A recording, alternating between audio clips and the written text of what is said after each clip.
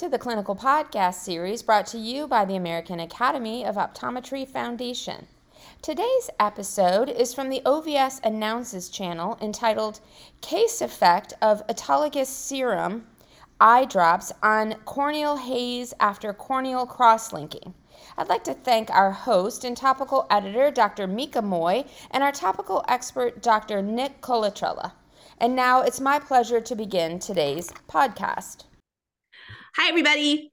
Welcome to this podcast. In this episode, we will be discussing a paper that looks at autologous serum drops after corneal cross-linking. My name is Dr. Mika, and our guest expert for this episode is Dr. Nick Colatrella, who is one of our newest board members for the Academy and is the owner of Pinecone Vision Center in Minnesota. Welcome, Nick. Thank you, Mika. It's great to be here. Thank you for all you do for our foundation, and thank you as well for being a foundation board member and for supporting the Academy's mission of promoting the art and science of vision care through lifelong learning with your podcasts. Yeah. Well, thanks. Today, I'm so glad you're joining us. Today, we're going to talk about the effect of autologous serum eye drops on corneal haze after corneal cross-linking. And this was written by Roldan and colleagues and published in the Academy's journal, Optometry and Vision Science. So corneal cross-linking is becoming more and more common for early keratoconus patients to stabilize their conditions and hopefully slow progression, but it does have some adverse effects. So in this paper, they were looking specifically at corneal haze. Can you explain the corneal haze and cross-linking to us a little bit? Sure. And, cross-linking, as we know, is a procedure that was approved in April 2016 to treat patients with progressive keratoconus and post-LASIK ectasia by increasing that corneal biomechanical stability and hopefully reducing the need for future keratoplasty. It involves the application of ophthalmic riboflavin and UVA light to the corneal stroma. And the classic Dresden protocol, introduced in 2003, involves the removal of the corneal epithelium, followed by the application of riboflavin to the de-epithelialized cornea for 30 minutes. And then the cornea is irradiated with UVA light for another 30 minutes, all while receiving riboflavin drops every 3 to 5 minutes during the process.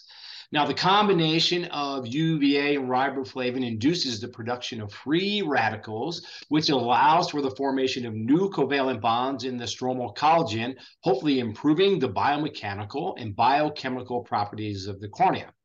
It is proven to be a very effective treatment in most cases.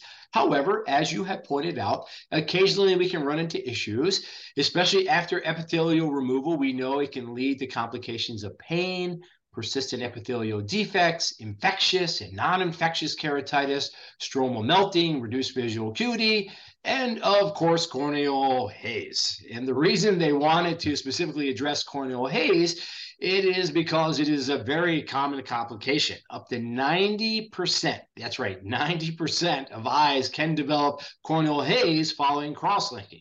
It typically will peak at the 1 month postoperative period and decreases significantly after the 3rd month. But there's a lingering 9% of patients where it can last beyond a year, and then it becomes very difficult to clear. So we're looking for ways to kind of help those patients out. Okay, so that all sounds great and a little bit like torture, but I get, it's worth the trouble if it works. But why did the authors think that autologous serum might help with corneal haze? That's a really good question. It's previously been reported that autologous serum tears have been found to reduce postoperative pain and improve healing times after cross-linking. So they hypothesized that the autologous serum tears may also reduce corneal haze. It's a known fact that autologous serum has growth factors, cytokines, vitamins, and has been shown to be helpful in corneal healing in post-refractive LASIK and PRK patients. So they thought, hey, maybe it'll help this haze as well. So.